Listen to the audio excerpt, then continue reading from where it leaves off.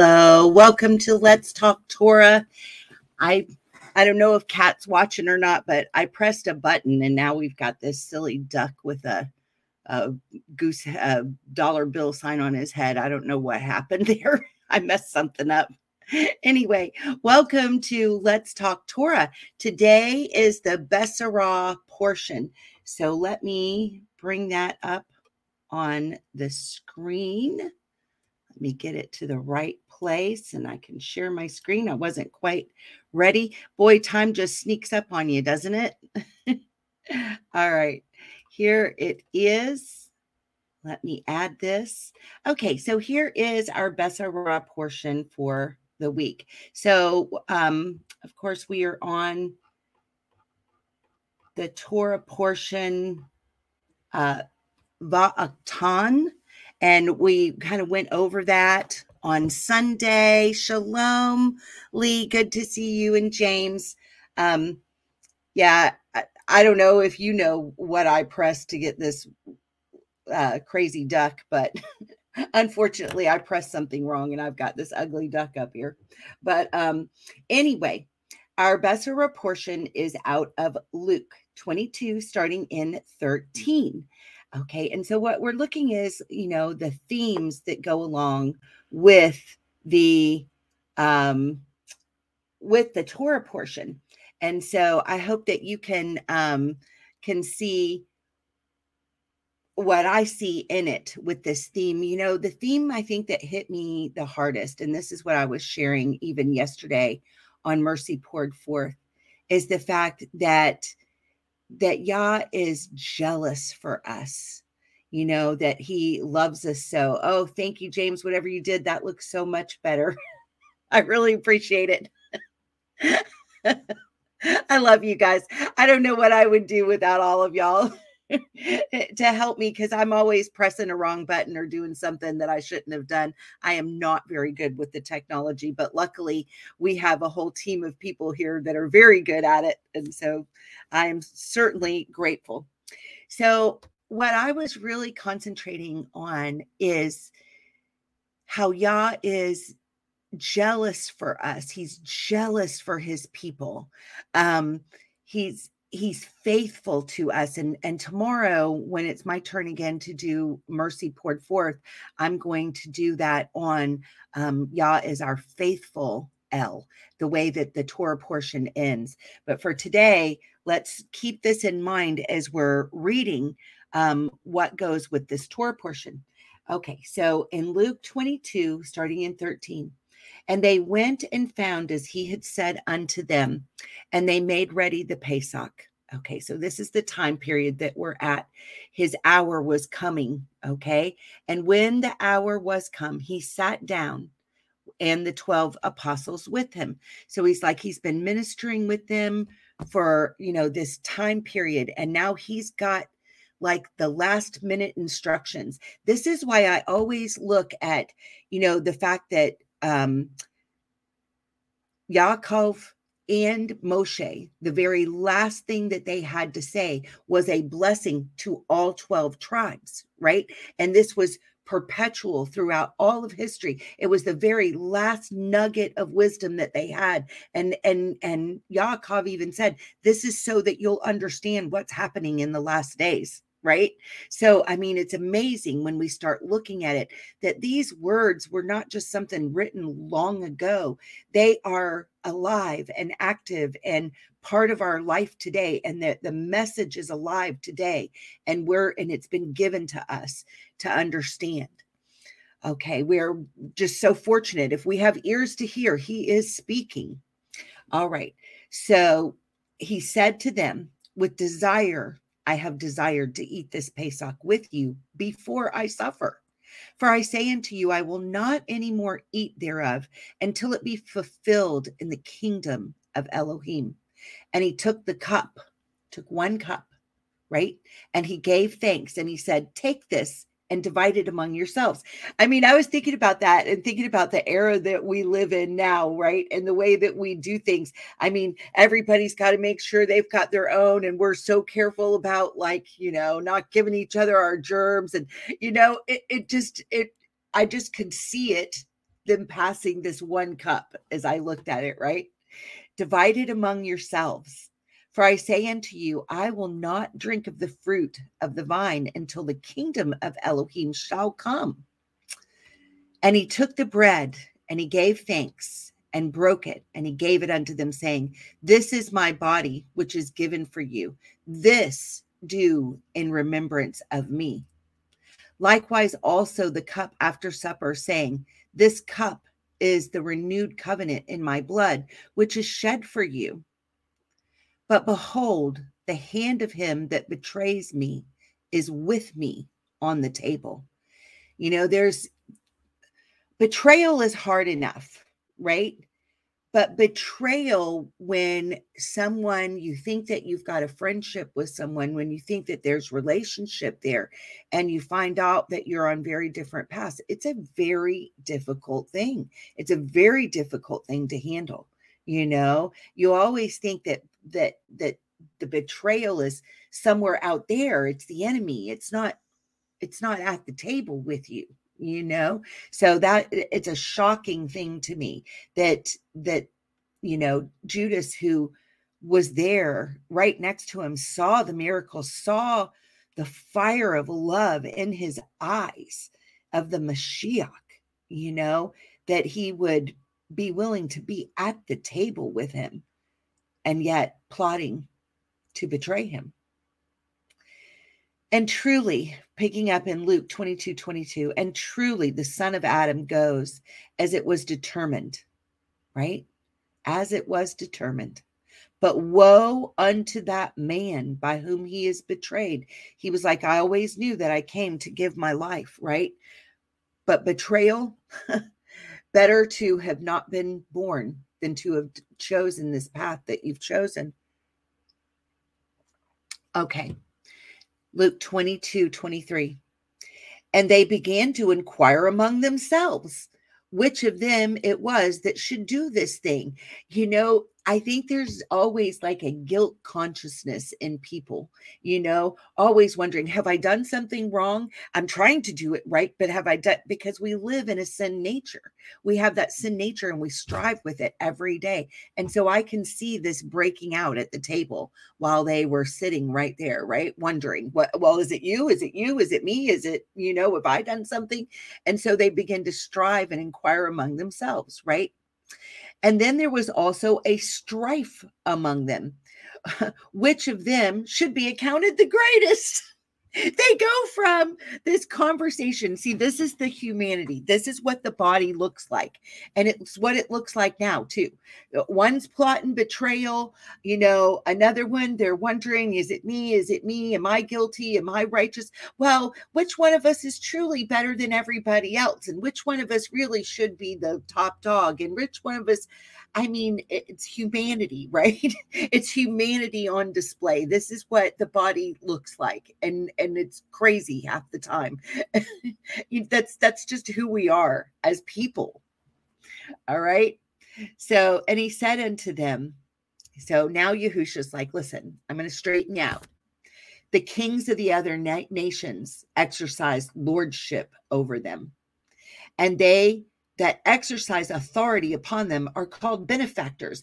It's just like, you know, what you hear if you're looking into a tyrannical government, you know, you're granted, you don't have rights like we set up our Constitution and our Bill of Rights. Instead, once a tyrannical government sets itself up, well, then you're giving privileges, which can be given or taken away, dependent upon the despot that happens to occupy the throne of the nation at that point in time, right? Of whatever nation it is. Okay, that's how that looks like. It's a world system. And so what he's saying to them is, listen, what you're describing is a world system. This is not how my kingdom works. This is not what I want for you. It is not what it's not my best. I have my best to give to you. And here's what it should look like, right? Because It says, and he said unto them, the kings of the other nations exercise lordship over them, and they that exercise authority upon them are called benefactors. But ye shall not be so. But he that is greatest among you, let him be as the younger, and he that is chief as he that serves. For whether is greater, he that sits to eat, or he that serves? Is not he that sits to eat? But I am among you as he that serves. He had just put this on display. He had just washed their feet before they sat down for this Pesach meal. He was trying to tell them, look, I'm going to serve you with every drop of blood in my body. You know, shalom, Sherry. Good to have you here with us today. It's good to have everybody here. I appreciate y'all being here. All right. So, for whether is greater, he that sits to eat or he that serves? Is not he that sits to eat, but I am among you as he that serves. Ye are they which have continued with me in my temptations. He's like, you know, I wasn't absent from temptations of the flesh. I came fully flesh, and I was tempted like every other man, yet without sin, right? And you saw it happen. He's talking to his disciples. You saw it happen. And I appoint unto you a kingdom, as my Father has appointed unto me, that ye may eat and drink at my table in my kingdom, and sit on the thrones, judging the 12 tribes of Yasharel. And Adonai said, Shimon, Shimon, behold, Satan has desired to have you, that he may sift you as wheat. This is exactly what happens to us, right? You know, our thoughts get off, and Hasatan is always looking for an opening. He does have a desire to sift us, you know, and make us of no account, and take away every bit of momentum that we had going forward into the kingdom. But I have prayed for you that your faith fail not, and when you are turned back, strengthen your brethren. And he said unto him, Adonai, I am ready to go with you both into prison and into death. And he said, I tell you, Kepha, the cock shall not crow this day before that you shall thrice deny that you know me. The scriptures must be fulfilled. And Yehusha, I think this was a headline then. Yeah, this is a headline. Okay, so I mean, this cock that crows, you know, it's always been funny to me. There were not chickens and roosters running around in the holy temple at Jerusalem, right? This was not what was happening. There was a position called the cock, and he would crow, and he would crow, you know, like the hour and things. It was a man. It was a position. It was not. The temple did not contain a chicken yard, a smelly chicken yard, right? That was not what was happening. All right. So in Luke 22:35, and he said unto them, when I sent you without any purse and scrip and shoes, lacked you anything? And they said nothing. Because remember, he had said, you know, I want you to go out and I want you to minister. You're going to go 2 by 2, and you don't even need an extra garment. You don't need to take, you know, food with you. Don't take a sword. Don't take a change of raiment. Just go out and minister. Now everything is about to change, because persecution is about to come upon them, right? He said, you lacked nothing, right? They said, then said he unto them, but now he that has a purse, let him take it, and likewise his scrip. And he that has no sword, let him sell his garment and buy one, right? I mean, your garment is your shelter when you're seeking out. And he's saying a sword will be even more important than your shelter, right? You're going to need this. Very, very interesting here.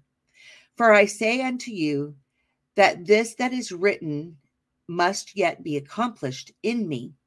And he was reckoned among the transgressors, for the things concerning me have an end. And they said, Adonai, behold, there are 2 swords. And he said unto them, it is enough. Okay, so I'm going to remove this for a minute. I wanted to read something about this that really ties in with the whole thing that I'm seeing here, especially with Yah being a jealous El for us and trying to get us ready for the time period that we face.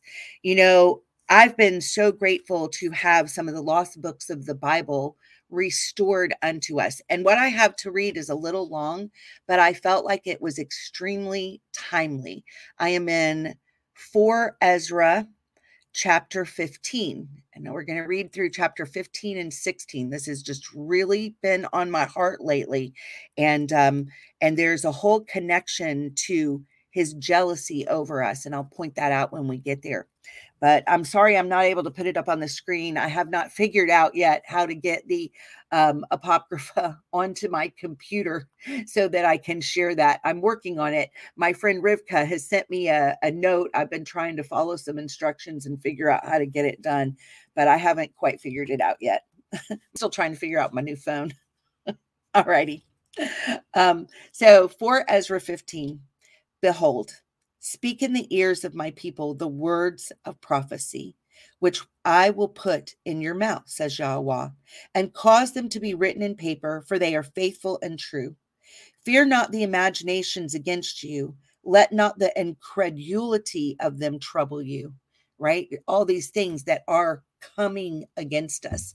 And I believe that this was really restored to us in this day, because we need to know what this has to say.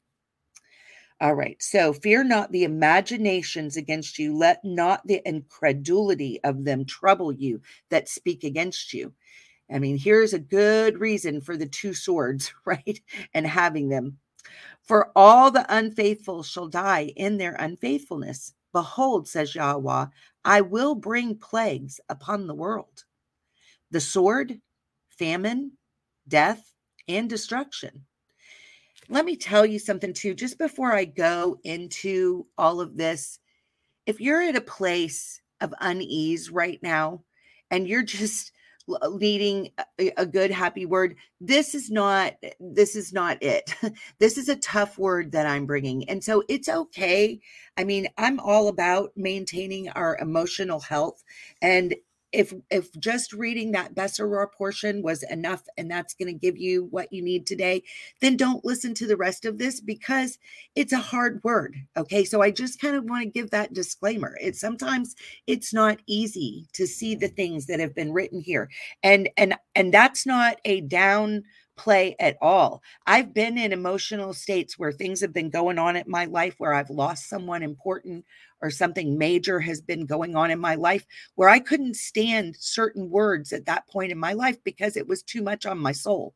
So Yah knows where you are with your soul, and recognize that. And if it's too much, it's okay. Turn into mercy poured forth, because there's always a good encouraging word, but this is a harder word. Okay. For all the unfaithful, I'm in 4 Ezra 15, I'm in verse 4. For all the unfaithful shall die in their unfaithfulness. Behold, says Yahweh, I will bring plagues upon the world, the sword, famine, death, and destruction. For wickedness has exceedingly polluted the whole earth, and their hurtful works are fulfilled.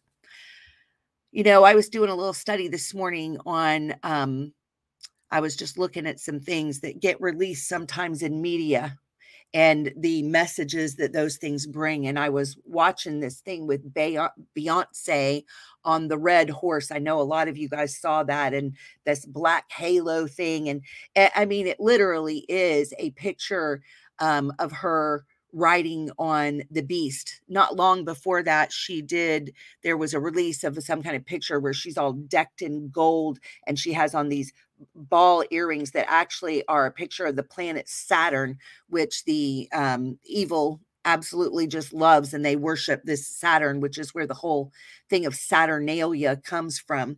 And they all go off in that direction, right? They're fascinated with it. And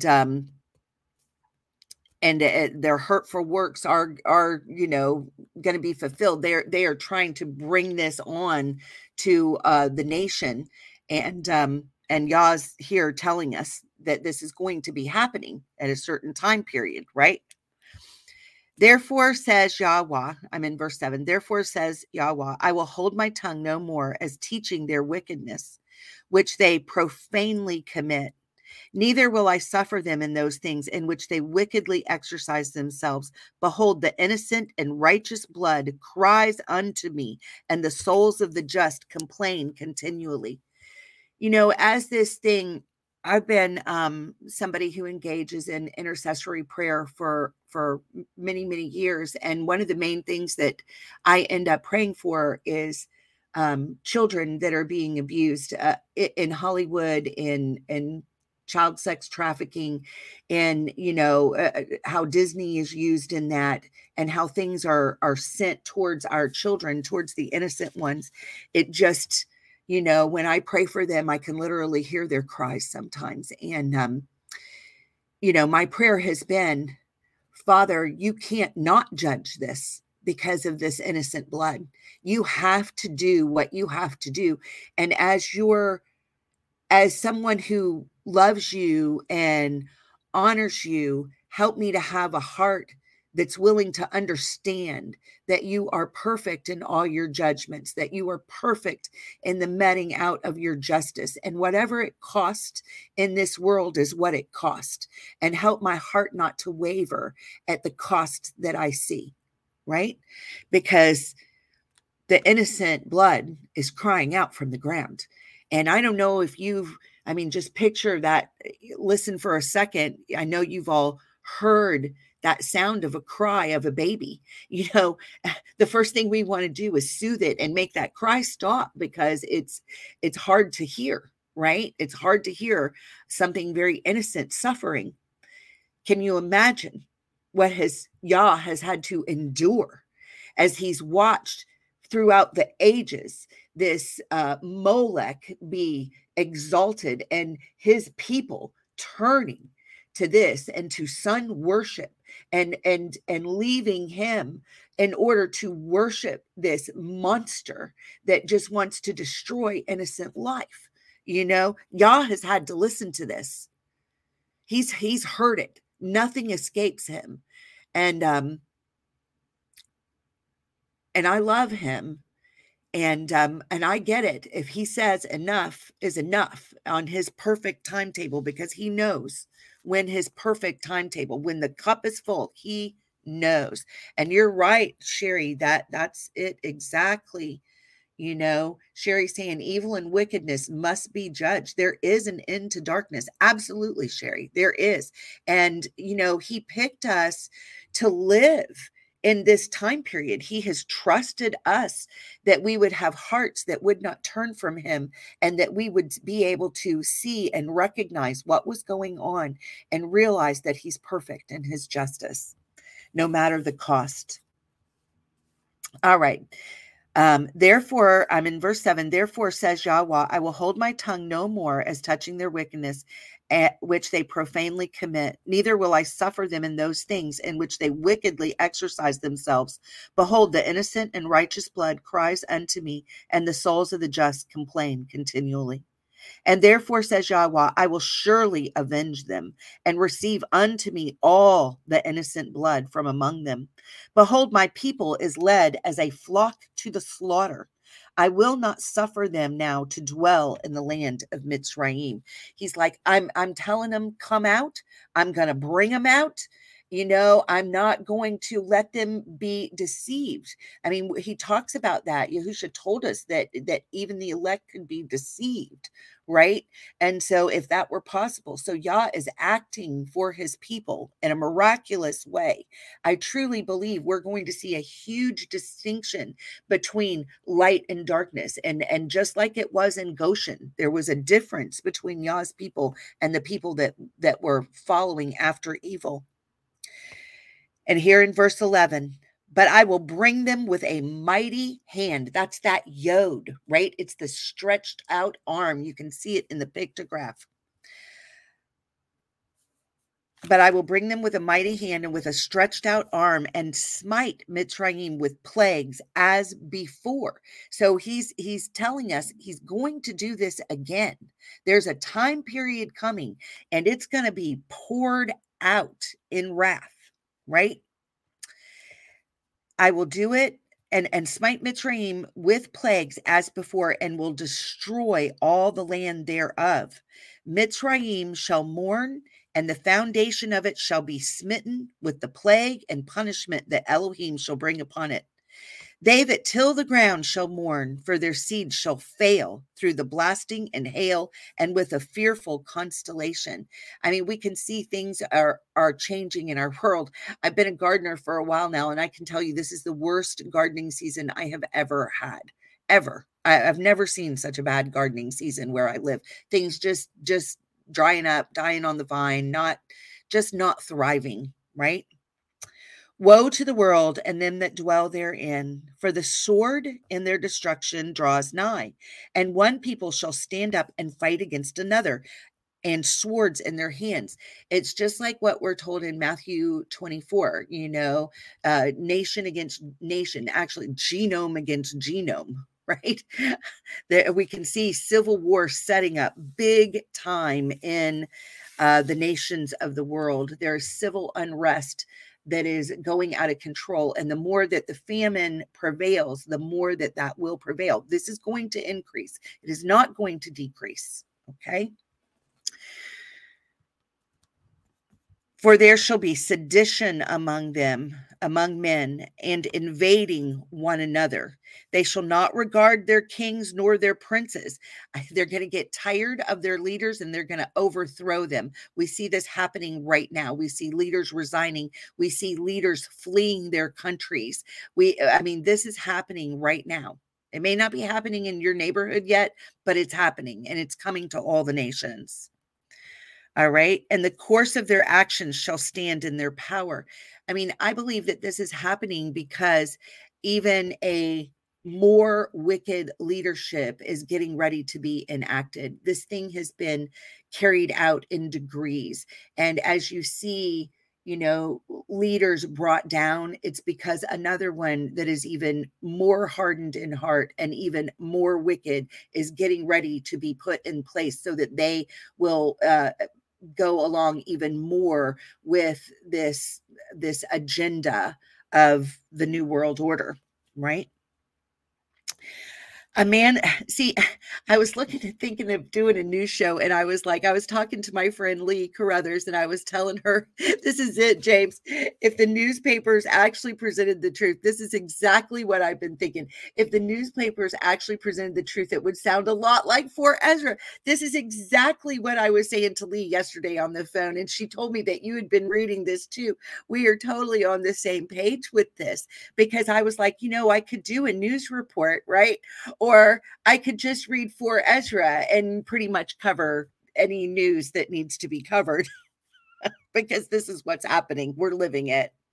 All right. So I'm in verse 17. A man shall desire to go into a city and shall not be able. Think about what got set up at Chaz not long ago in 2020 when all that mess with George Floyd and all that happened in the city of Seattle, right? I mean, it's happening. This is what's happening in our world. For because of their pride, and what is the demonic thing of the day, if it's not the LGBTQ pride, For because of their pride, the cities shall be troubled, the houses shall be destroyed, and men shall be afraid. That's people. Did you see? I mean, think about it. All of our leaders bowing down and taking a knee and doing the whole pride, the Black Lives Matter symbol and all that stuff. This world, the leaders, the men that we thought were men that should have been leading have bowed like little girls in fear to this thing. Many of them, not all of them. We have some wonderful men left, and I love to see good and godly men. I'm married to one, and I certainly appreciate it when I see it. But men that should have been men in this hour have bowed like little girls to this thing because they're afraid, because they're ruled by the spirit of fear. Men's hearts failing them for fear of what is coming on the nations, right? For because of their pride, the cities shall be troubled, the houses shall be destroyed, and men shall be afraid. A man shall have no pity upon his neighbor, goodwill, gone out the door. Think of all the people. Call and report your neighbor if they're not wearing a mask correctly, if they happen to be outside of their house. I mean, all that was already perpetrated, but get ready for the next round of this mess. Okay? Steel your heart against it. It's coming. It's coming. Okay?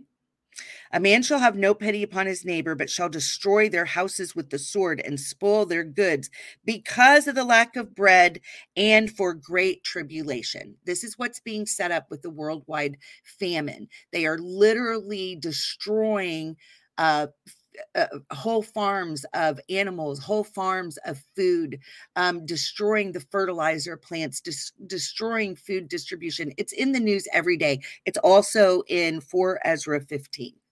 It's right there. All right. And this is what's coming. Behold, says Elohim, I will call together all the kings of the earth to reverence me, which are from the rising of the sun, from the south, from the east, and Lebanon, to turn themselves one against another, and repay the things that they have done to them. Like as they do yet this day unto my chosen, so will I do also, and recompense in their bosom. Thus says Yahweh Elohim. Look at this. They're doing this against Yah's people. Why do they attack Yah's people? Because they can't get to Yah, and we're the next best thing, right? So they're going to come after us, but it is not going to escape his notice. All right. It doesn't mean every one of us are going to make it through this mess unscathed. You know, he allows some of us to have that martyr's death. Why? Because we're giving an incorruptible crown and get the privilege of coming back with him on white horses to rule and reign over the nations when he comes to set this stuff straight. Amazing, right? So, you know, don't fear that. It's actually a privilege. You know, I remember a story a long time ago that I heard a preacher tell, and this woman, as she told this story, she said, you know, she was trying to examine what is real worship. And she said, here's a story that I heard. So she was relating this story. There was in World War II, out in the outskirts of like Poland, there was a farm that was housing Jewish people. And the owners of this farm, they were hiding the Jews from the Nazi persecution. And so the owners of this farm went into the city to try to get provisions. And they came back, and the Nazi army had come, and they had routed out, they had left their daughter there, you know, and they had routed out the Nazis had routed out the people that were in hiding. They had slaughtered everyone, and they had slaughtered this couple's daughter. So the woman arrives back at their farm, the man and wife, and they see what has happened. And she falls to her knees and she says, thank you, God, you know, thank you, Yah, for allowing me to be the mother of a martyr. And the preacher who was telling this story said, this is a heart of worship, to have such a view of your Elohim that you already know what this means. You know, was her heart broken at her daughter's death? Absolutely. She's human. We're human. But to have the bigger picture that Yah has a bigger plan, and there was a crown of righteousness placed upon her daughter for being able to die the martyr's death, and what that meant for her eternity. She was able to see this. And sometimes we're going to have to wrap our brains around this and have that eternal view of things as we are going forward, so that our human brain and our human emotions can handle what it is that we're experiencing, because Yah's going to need us that know these truths to be able to stand strong and be able to be a witness unto the fact that he is good and he is perfect and he is righteous and he is right in all his ways, no matter how difficult they may be to live through. All right. Back to 4 Ezra 15. I'm picking up in verse 21. Like as they do yet this day unto my chosen, so will I do also, and recompense in their bosom. Thus says Yahweh Elohim. My right hand shall not spare the sinners, and my sword shall not cease over them that shed innocent blood upon the earth. The fire is gone forth from his wrath, and has consumed the foundations of the earth, and the sinners, like the straw that is kindled. Woe to them that sin and guard not my commandments, says Yahweh. I will not spare them. Go your way, ye children, from the power. Defile not my sanctuary. We are his living tabernacle, right? Remember that. Defile it not. For Yahweh knows all them that sin against him, and therefore delivers he them unto death and destruction. For now are the plagues come upon the whole earth, and ye shall remain in them. He's saying this isn't going to stop.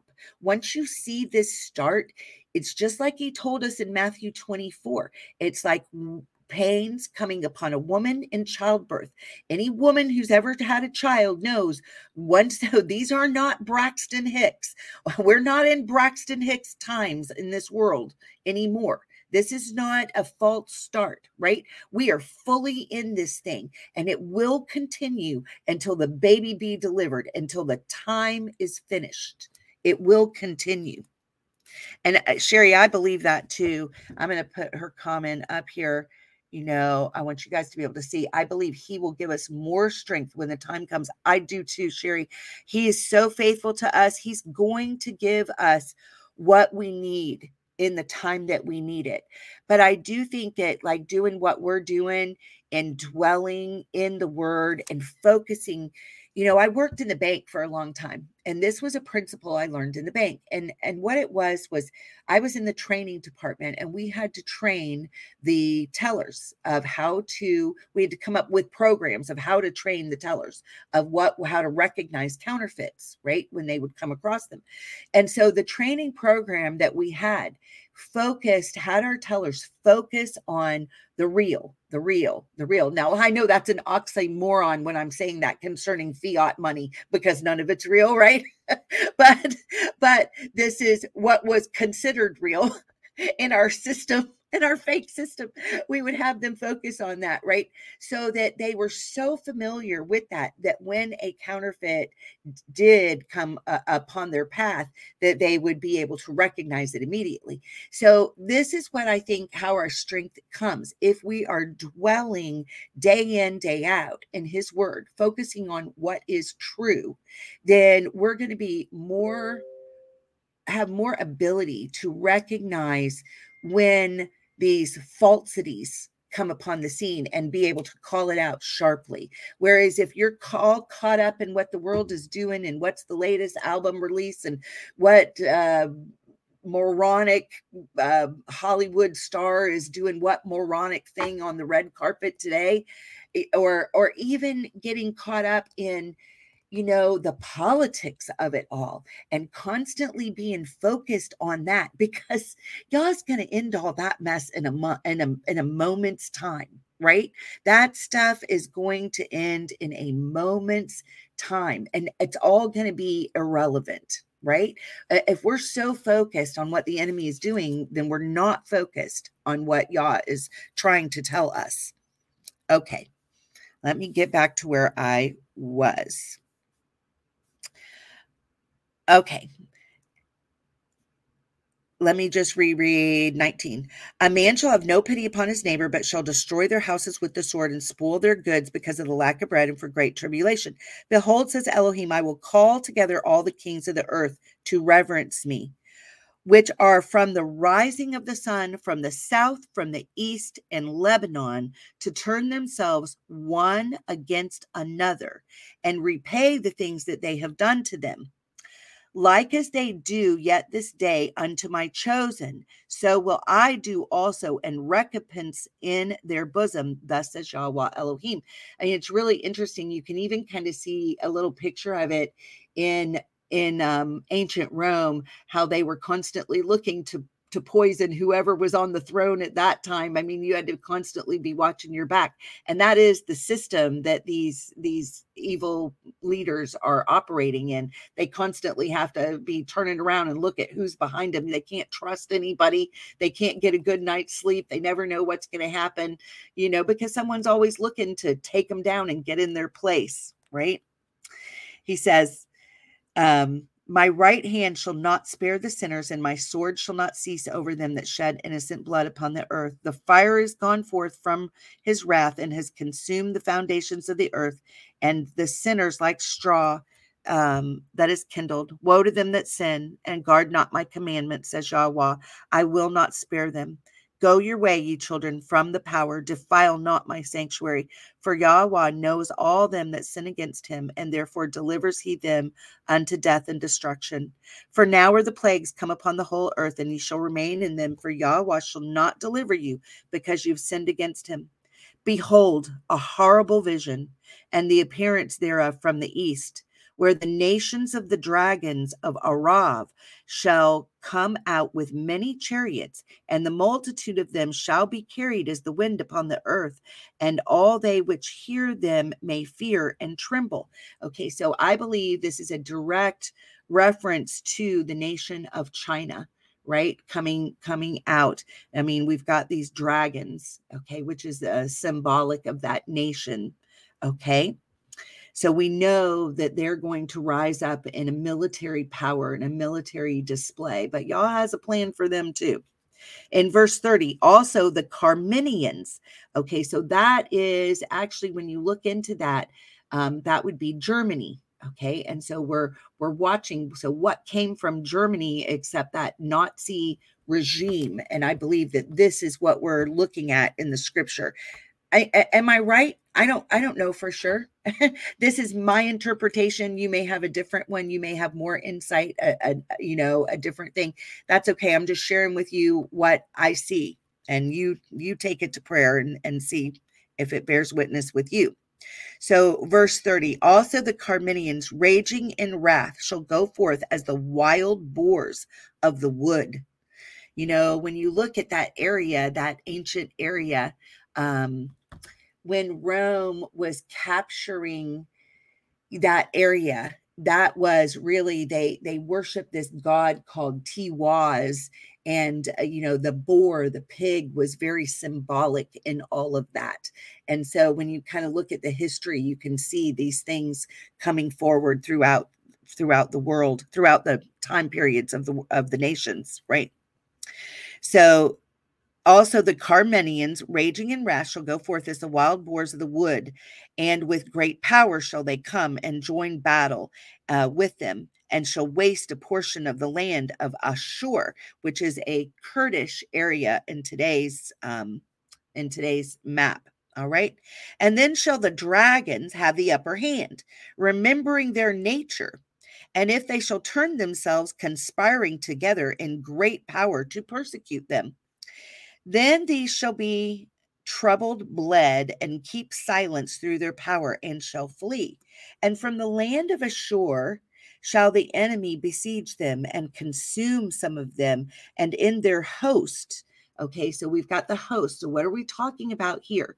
We're talking about the powers and principalities of the air. So he's giving us a look into the heavenly realm that is really directing these things, where it's like puppets on a string, okay, with the leaders that are ruling nations, okay? And from the land of Ashur shall the enemy besiege them and consume some of them, and in their host shall be fear and dread and strife among their kings. They're saying there's going to be so much stuff happening that they're going to be fighting amongst themselves, and they're not going to understand. It's just like, how we've seen throughout time, where Yah sends confusion into the camp of the enemy, okay, and allows that to go in. It's a very interesting phenomenon when you look at the curse when Hasatan was thrown down from heaven, and this is found in Ezekiel 28. When Hasatan is thrown down, that the curse upon him is that he shall be divided within himself. This is why, this is the curse that y'all cursed him with. Okay. He's divided. It means he believes his own lies. He's not able to discern what is true from fiction. He actually believes that he's fighting a war that he can win. Right? This is the curse that happened to him. He does not have clear vision. He was thrown down from the heavenly realms. He was cursed to be divided within himself, and a house divided against itself cannot stand. This is Yahusha was almost like taunting him with that. Like, here, this is who you are. You have been divided. You cannot stand, right? You will fail. This is what Yahusha was saying with that whole statement. All right. I'm in 4 Ezra 15, verse 34. Behold, clouds from the east and from the north and unto the south, and they are very horrible to look upon, full of wrath and storm. They shall smite one upon another, and they shall smite down a great multitude of stars.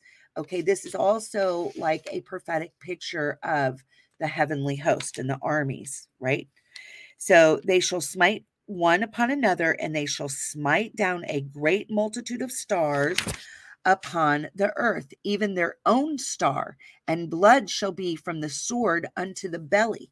I mean, he's talking about there is warfare going on in the heavenlies. They're even fighting one another. They're fighting at one another here on the earth. There's just chaos. Chaos is just reigning, and bloodshed is taking place because of it. Verse 36, and dung of men unto the camel's hoe. Okay, so I would imagine that's like the bridle of the camel. So that's a lot of poop there, right? All right. And there shall be great fearfulness and trembling upon the earth, and they that see the wrath shall be afraid, and trembling shall come upon them. It will be a very fearful sight. Those who live to see all of this, it will be fearful. And then shall there come great storms from the south and from the north, and another part from the west, and strong winds shall arise from the east, and shall open it, and the cloud which he raised up in wrath, and the star stirred to cause fear toward the east, and west wind shall be destroyed. I mean, he's describing this time of cataclysmic weather events coming upon, and we've seen this in other parts of scripture. Not only will men's hearts have led them into this wickedness and perpetrating wickedness, but the earth itself will be experiencing absolutely cataclysmic weather events, winds that we have never seen before. I've heard Mike from around the world talk about this, and he just flooding, upon the earth that I mean, we see it in other places of scripture that, a man will escape one thing and go to lean upon a wall, and then, there's serpents on the wall to come bite his hand. I mean, that type of trouble to where there's just no getting away from it. Okay. The great and mighty clouds shall be puffed up, full of wrath, and the star that they make, that they may make all the earth afraid, and them that dwell therein, and they shall pour out over every high and eminent place a horrible star. Because this is what they worship, is these stars. You can see it, the star of Remphan, when you dig into some of the history of that. You see that, how they worship these things. They worship these things in the heavens. Okay. Fire and hail and flying swords and many waters, all fields may be full, and all rivers with the abundance of great waters. And they shall break down the cities and walls, mountains and hills, trees of the wood and grass of the meadows, and their grain. And they shall go steadfastly unto Babel and make her afraid. Something's coming to Babel to make her afraid. The leader of all the world power, right? That something's coming to make her greatly afraid. Okay. They shall come to her and besiege her. The star and all wrath shall they pour out upon her. Then shall the dust and smoke go up into the heavens, and all they that be about her shall bewail her. We see this in Matthew 24, that the merchants stand afar off and wail, about the loss of Babel. Okay. That's it. This is it, Sherry. This is exactly what I was talking about. The 8-pointed star of Remphan also put upon the Christmas tree. That's exactly it. I wish that people could really get the symbology of this thing. Lee was talking about it on one of their shows not long ago about how it's, their very first show that they did last week, talking about how they ended up coming out of that system and how the Christmas tree being all lit up, right?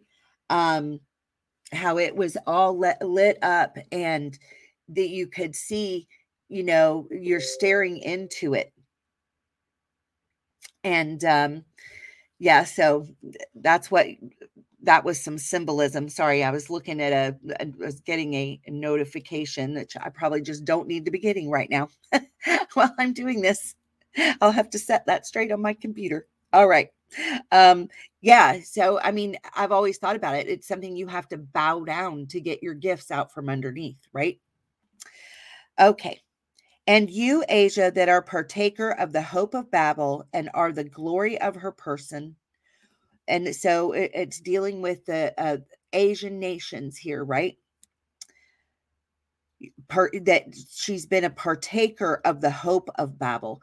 What did we see throughout the 80s, 90s, except an exporting of everything that this nation of that I believe is modern day Babel, an exporting of all those things unto the nation of China, and put all the goods in that nation. And what was their hope?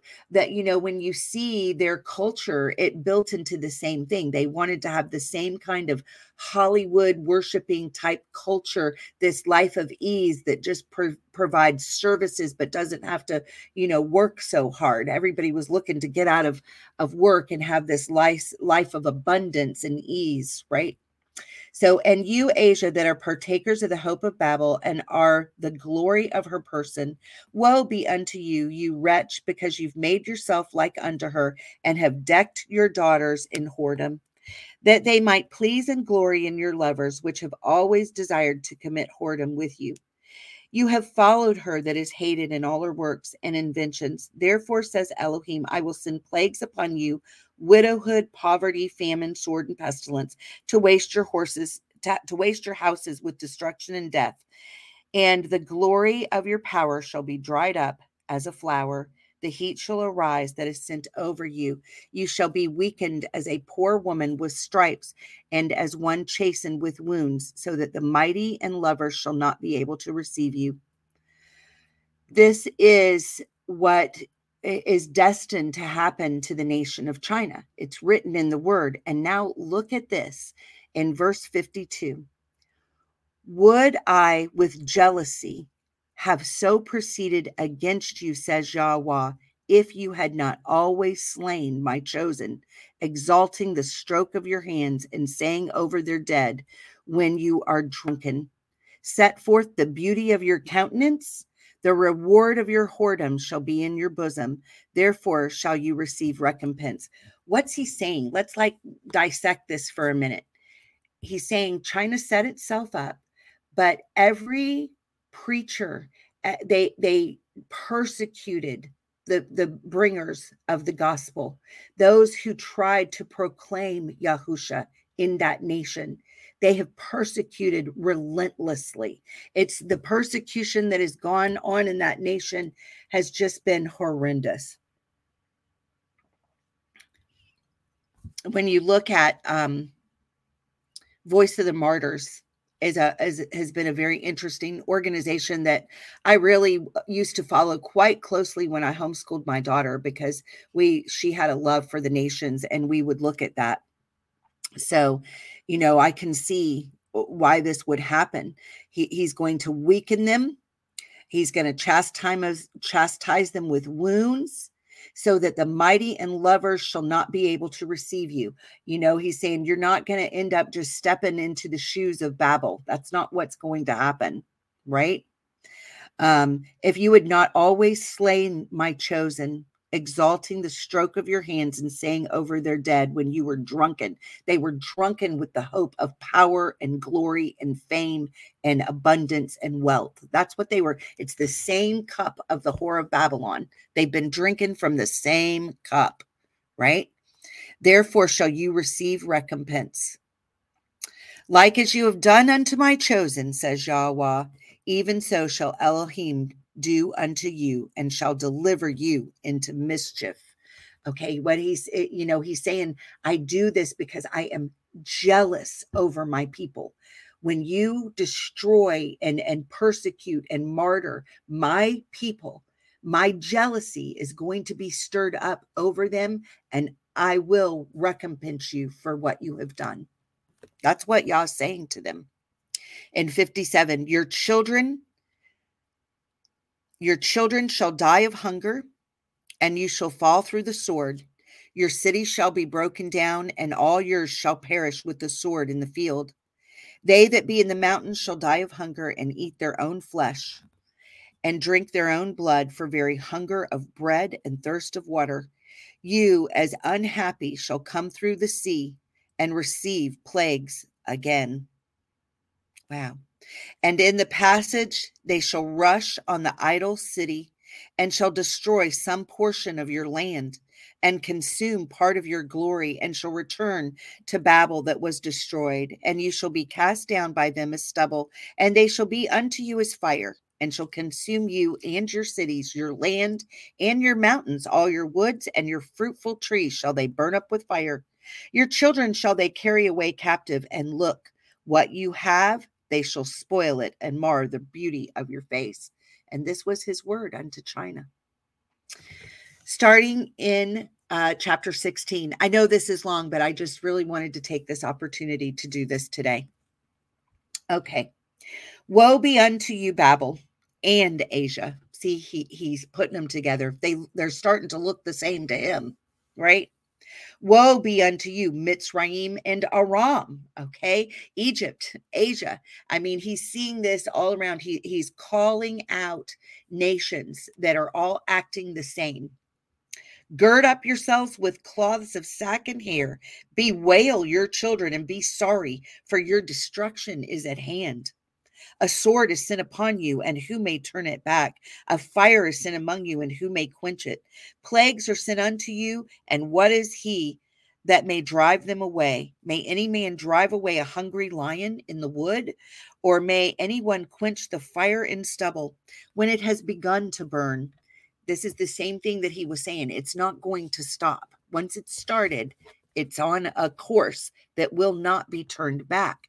You know, this is what the problem I have when we broadcast and we put our things in Brighteon. And if you look in Brighteon, almost every channel is, oh, if we just get Trump back into power, everything will work out. You know, I guess he has announced he's going to run again, right? And this is everybody is, putting their hope in this as we're going to make America great again. It's not going to happen. Okay. This has started. This is my strong opinion. Take it for what it's worth. You may disagree with me, but it is my strong opinion that this has begun and it will not stop, and not Trump or anybody else is going to make America great again. It's not going to happen, in my opinion. Okay. I'm in, 4 Ezra 16, now at verse 7. May one turn again the arrow that is shot of a strong archer. This is Yah saying this, okay? El Yahweh sends the plagues, and who is he that can drive them away? A fire shall go forth from his wrath, and who is he that may quench it? He shall cast lightnings, and who shall not fear? He shall thunder, and who shall not be afraid? Yahweh shall threaten, and who shall not be utterly beaten to powder at his presence?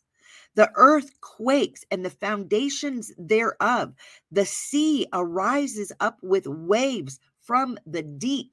This is from the Tehom. That's what that word is. This is the places of the deep that have been reserved, where Yah has reserved them until a set time period. I did a huge study on what the deep and the Tehom is. It's the abyss. It's things opening up that have been sealed over until the set time has come. This is what he's talking about. And the waves of it are troubled, and the fish thereof also, because before Yahweh and before the glory of his power. For strong is his right. Yeah, thank you. I'm starting to look here. Thank you, Doug. Yeah, I appreciate you being here on the chat, and James too. Yeah, it is, and that's exactly what I see too. It's too late for it. Oh, okay. All right. It's already started. For strong is his right hand that bends the bow. His arrows that he shoots are sharp and shall not miss when they begin to be shot into the ends of the world. Behold, the plagues are sent and shall not return again until they come upon the earth. The fire is kindled and shall not be put out till it consume the foundation of the earth. Like as an arrow which is shot of a mighty archer returns not backward, even so the plagues that shall be sent upon earth shall not return again. Woe is me, woe is me, who will deliver me in those days? The beginning of sorrows and great mournings, the beginning of famine and great death, the beginning of wars, and the powers shall stand in fear. The beginning of evils. What shall I do when these evils come? Behold, famine and plague, tribulation and anguish are sent as scourges for amendment. He's saying this is like, it's a punishment, he's scourging so that some might turn and make amends. That's what this means. He's hoping that whoever will recognize this will come into right relationship with him before these things overtake you. So if you're listening to this now or in the future, it is so simple to come into relationship with Yah. He is there. Look at Isaiah 1, come, let us reason together. I believe it's verse 26. For though your sins be as scarlet, I shall make them white as snow. He's saying, just come reason with me. Just lay it out before me. I already know it all anyway. All you need to do is recognize your sinful ways, admit it before me, ask for the forgiveness and the blood of my son that cleanses from all unrighteousness, and then be welcome into the kingdom and proclaim who I am before other men with your life and with the work of your hands, and be committed to my kingdom. It's very simple to come into relationship with him. And then you walk it out day by day, right? But for all these things, they shall not turn from their wickedness, nor be always mindful of the scourges. It's just like what we saw with Pharaoh and the plagues as they came. He would beg to Moses and Aaron to go and have Yah stop, make it stop, make it stop, make it stop. And as soon as Yah did and allowed a relenting of that plague, the hardness of his heart set right back up and he went into more wickedness. This is the time frame that we're living in. It's exactly the same with those people that are in leadership right now. Their hearts are just becoming harder and harder, right? And if they're not hard enough, they're booted out and one with a harder heart set in place. And that's the time period we're in. They forget about it. They think, oh, well, that's done. And then they just go on to more wickedness. Verse 21.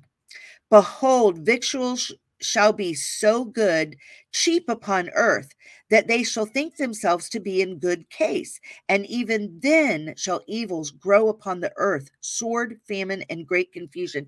We've lived through this huge time of abundance to where there was no worry about where your next meal was going to come from. Even the poor with the food banks and the things, there's been an abundance in general, I know that there's been individual cases of starvation and hunger, but in general, in this country, in the United States, we've lived in Babel. We've lived in the lap of luxury, you know. For many of them that dwell upon earth shall perish of famine, and the other that escape the hunger shall the sword destroy. So he's talking about famine and war and trouble and civil unrest, right? And the dead shall be cast out as dung, and there shall be no man to comfort them, for the earth shall be wasted, and the cities shall be cast down. There shall be no man left to till the earth and to sow it. The trees shall give fruit, and who shall gather them? The grapes shall ripen, and who shall tread them? For all places shall be desolate of men. You know, that one really hit me when I was reading it. I was like, wow, you know, that it says in verse 27, so that one man shall desire to see another and to just hear his voice, right? That there will be so few people on the earth that this is how it will be. That one really hit me. I have to even let that one kind of ruminate and think about that. For of a city there shall be 10 left, and 2 of the field, which shall hide themselves in the thick groves and in the clefts of the rocks. As in an orchard of olives, upon every tree there are left 3 or 4 olives, or as when a vineyard is gathered, there are left some clusters of them that diligently seek through the vineyard. It's like you have to really search to find people, humans. Interesting. Even so, in those days, there shall be 3 or 4 left by them that search their houses with the sword. I mean, literally saying that there will be men with swords searching house by house. And the earth shall be laid waste, and the fields thereof shall wax old, and her ways and all her paths shall grow full of thorns, because no man shall travel therethrough. The virgins shall mourn, having no bridegrooms. The women shall mourn, having no men. Their daughters shall mourn, having no helpers. In the wars shall their bridegrooms be destroyed, and their men shall perish of famine. Hear now these things and understand them, ye servants of Yahweh. Behold the word of Yahweh. Receive it. Believe not the Elohim of whom Yahweh spoke. And that's a little e. Believe not the gods, right, that set themselves up as gods that Yahweh has cursed because of their sin. Believe not them, right? Behold, the plagues draw nigh and are not slack, as when a woman with child in the 9th month brings forth her son with 2 or 3 hours of her birth. Great pains compass her womb, which pains when the child comes forth, they slack not a moment. Even so shall not the plagues be slack to come upon the earth, and the world shall mourn, and sorrow shall come upon it on every side. O my people, hear my word. Make you ready to your battle, and in those evils be even as pilgrims upon the earth. What did the pilgrims do? It's like the pioneers, right? They forged ahead in a new path. This is what he's saying to his people.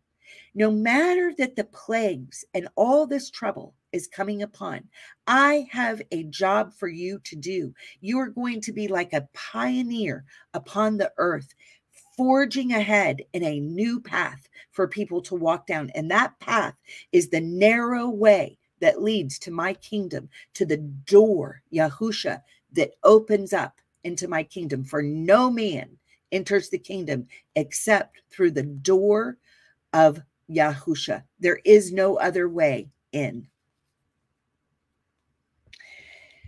In verse 41, he that sells, let him be as he that flees away, and he that buys as one that will lose. He that occupies merchandise as he that has no profit by it, and he that builds as he that shall not dwell therein.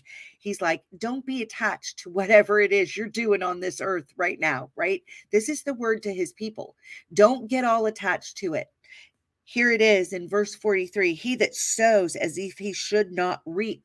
I mean, you may be planting because we're all paying attention to the fact that famine is coming, and we may be working hard and planting a garden, and you may not be the one that eats from that garden. Don't worry about it. Yah has you under his wing. Okay. He's got a plan for your life. Verse 43, he that sows as if he should not reap, so also he that plants the vineyard as he that shall not gather the grapes. They that marry as they that shall get no children, and they that marry not as the widowers. And therefore they that labor, labor in vain, for strangers shall reap their fruits and spoil their goods, overthrow their houses and take their children captives. For in captivity and famine shall they get children. Saying, don't stop living through the midst of it all. Don't stop living. These children have a good destiny still, right? Don't stop living.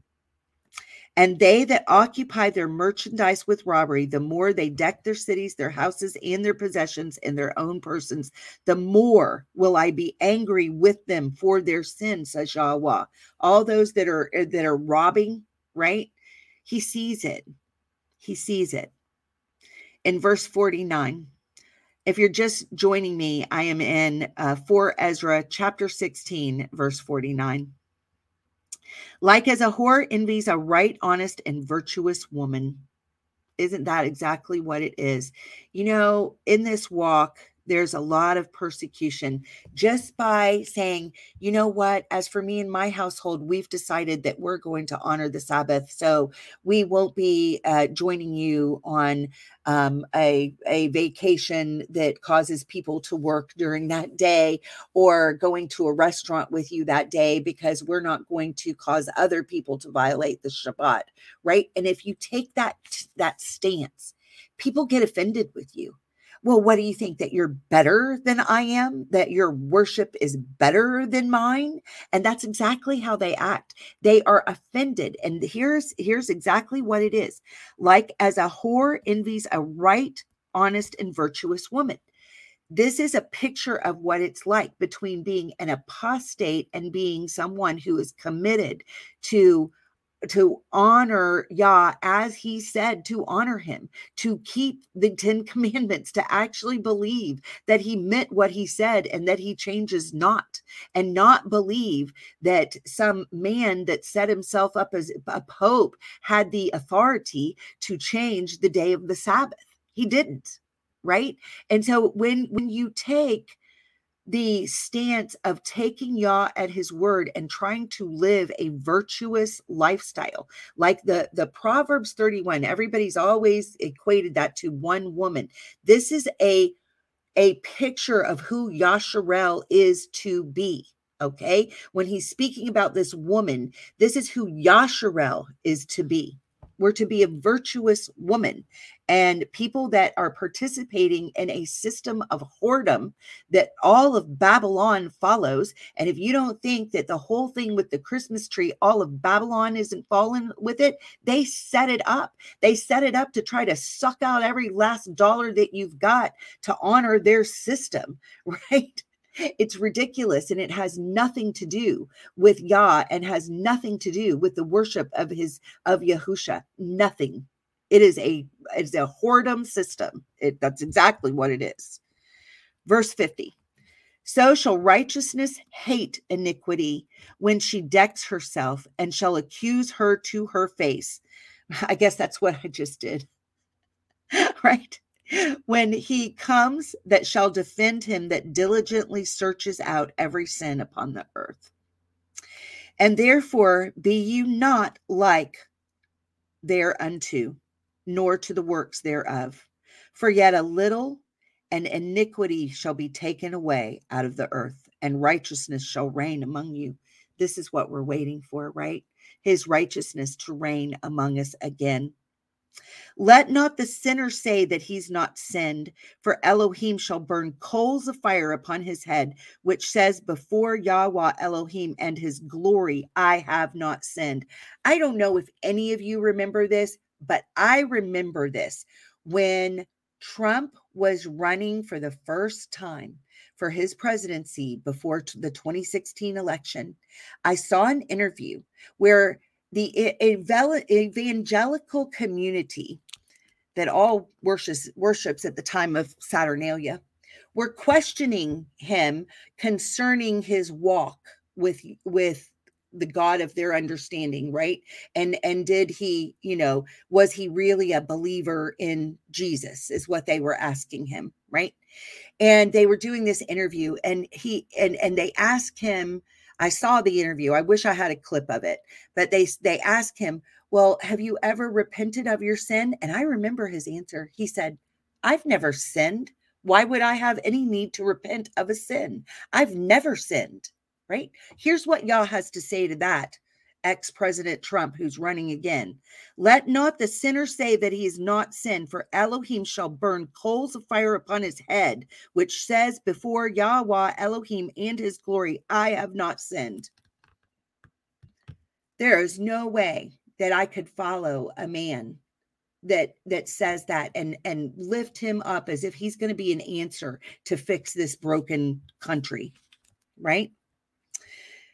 Verse 54, behold, Yahweh knows all the works of men, their imaginations, their thoughts, and their hearts, which spoke but the word, let the earth be made, and it was made. This is what Yah did. He spoke it all into existence. Let the earth be made, and it was made. Let the heaven be made, and it was created. In his word were the stars made, and he knows the number of them.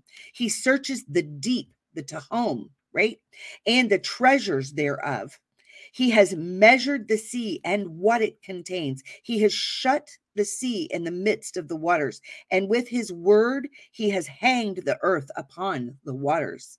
He spreads out the heaven like a vault. Upon the waters he has founded it. In the desert has he made springs of water and pools upon the tops of the mountains, that the floods might pour down from the high rocks to water the earth. He made man and put his heart in the midst of the body. Amazing. He made man and put his heart in the midst of the body. If you've not seen mine and Lee Carruthers' presentation that we did on Let's Talk Torah, I believe it was maybe not last week. Well, it was last week, wasn't it, Lee? It was not last Sunday, but the Sunday before we did that, where we were talking about the chambers of the heart. Amazing. Look at this. He made man and put his heart in the midst of the body and gave him breath, life, and understanding. Tomorrow Lee and I are going to come and we're going to talk about the tribe of Zebulun on my Heart of the Tribe show. And she's going to explain what the tribe of Zebulun and their duties upon the earth has to do and how it corresponds with the lymphatic system that is in our physical body. It's going to be amazing, and I can hardly wait to get there. But for today, I better finish this because I've already been going on and on for a while. Alrighty. I am going to get this finished up. I'm in 4 Ezra 16, verse 62. Yea, and the Ruach El Shaddai, which made all things and searches out all hidden things in the secrets of the earth. Surely he knows your inventions and what you think in your hearts. He's talking to this wicked leadership. Even them that sin and would hide their sin. Therefore has Yahweh exactly searched out all your works, and he will put you all to shame. And when your sins are brought forth, ye shall be ashamed before men, and your own sins shall be your accusers in that day. What will you do, or how will you hide your sins before Elohim and his angels? Behold, Elohim himself is the judge. Fear him. Leave off from your sins and forget your iniquities, to meddle no more with them forever. So shall Elohim lead you forth and deliver you from all trouble. Again, he's pleading, repent and turn, walk in the other direction. For behold, the burning wrath of a great multitude is kindled over you, and they shall take away certain of you and feed you, being idle with things offered unto idols. What, like bugs? And they that consent unto them shall be held in derision and in reproach and trodden under foot. He's saying even when you give in, if you give in to get to or go along to get along, right? That whole I'll just go along with the flow so that I can get along in society.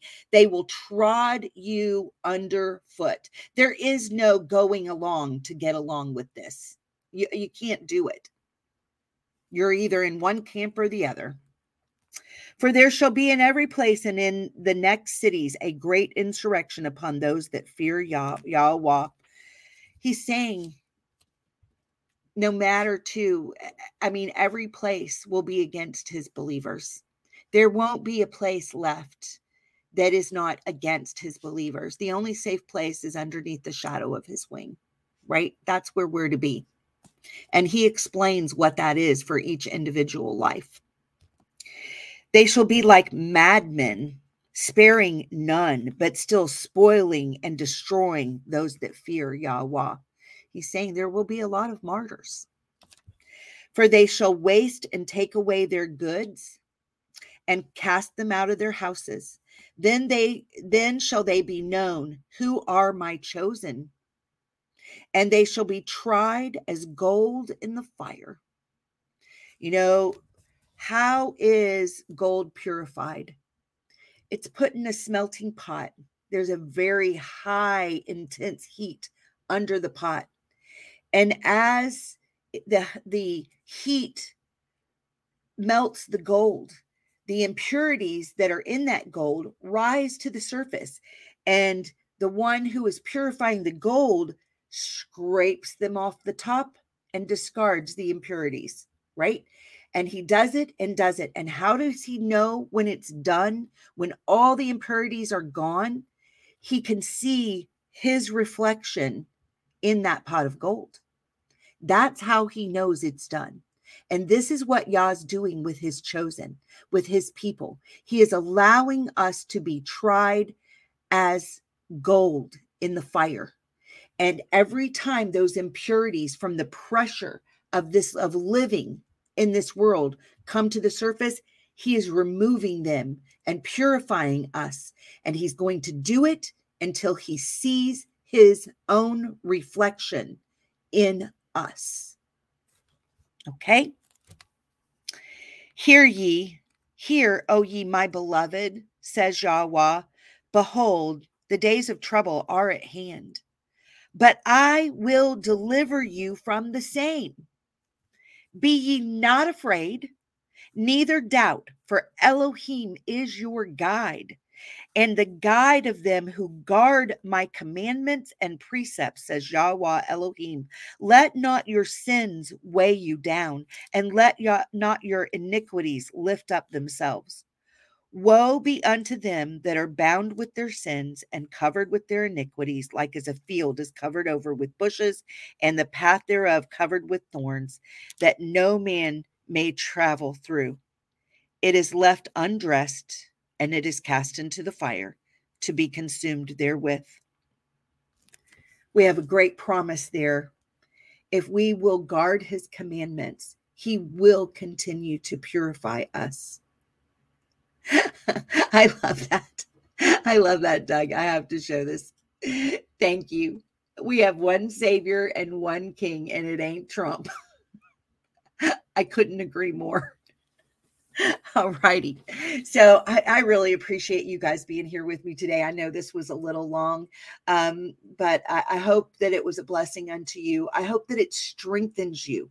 I keep up on my wall the words Hazak Amatz, be strong and courageous, because that's what this hour is going to call for. Be strong and courageous. And all my strength and all my courage comes from my relationship with Yahusha. Thank you so much, Kat. I appreciate that. And I appreciate you guys. And I hope that you'll come back later today. James Carruthers and Chris McIntyre will be on Out of Africa. So that'll happen at 1 p.m. EST. Then tonight, my husband has his debut show, Saved by Grace, at 7 p.m. We are very excited in this household. I can't wait to see, what he's going to bring forth. And I'm so excited to see him starting to share his story and his walk. And because he's such a wonderful, uplifting presence in my life. And, my husband wakes me up every day to pray for me before he takes off to go to work. He wakes me up to pray and I rush out of bed to fix him some lunch. To make sure we just try to take care of each other. But he's such a blessing in my life, and he's my biggest support system for everything I do. And so I can't wait to see his show. So thank you so much, Kat. Love you guys. And we're looking forward to seeing you on the other programs that we have going on. May Yahweh bless you and keep you. May he make his face to shine upon you. May he lift up his countenance upon you and give you of his shalom. Bye-bye.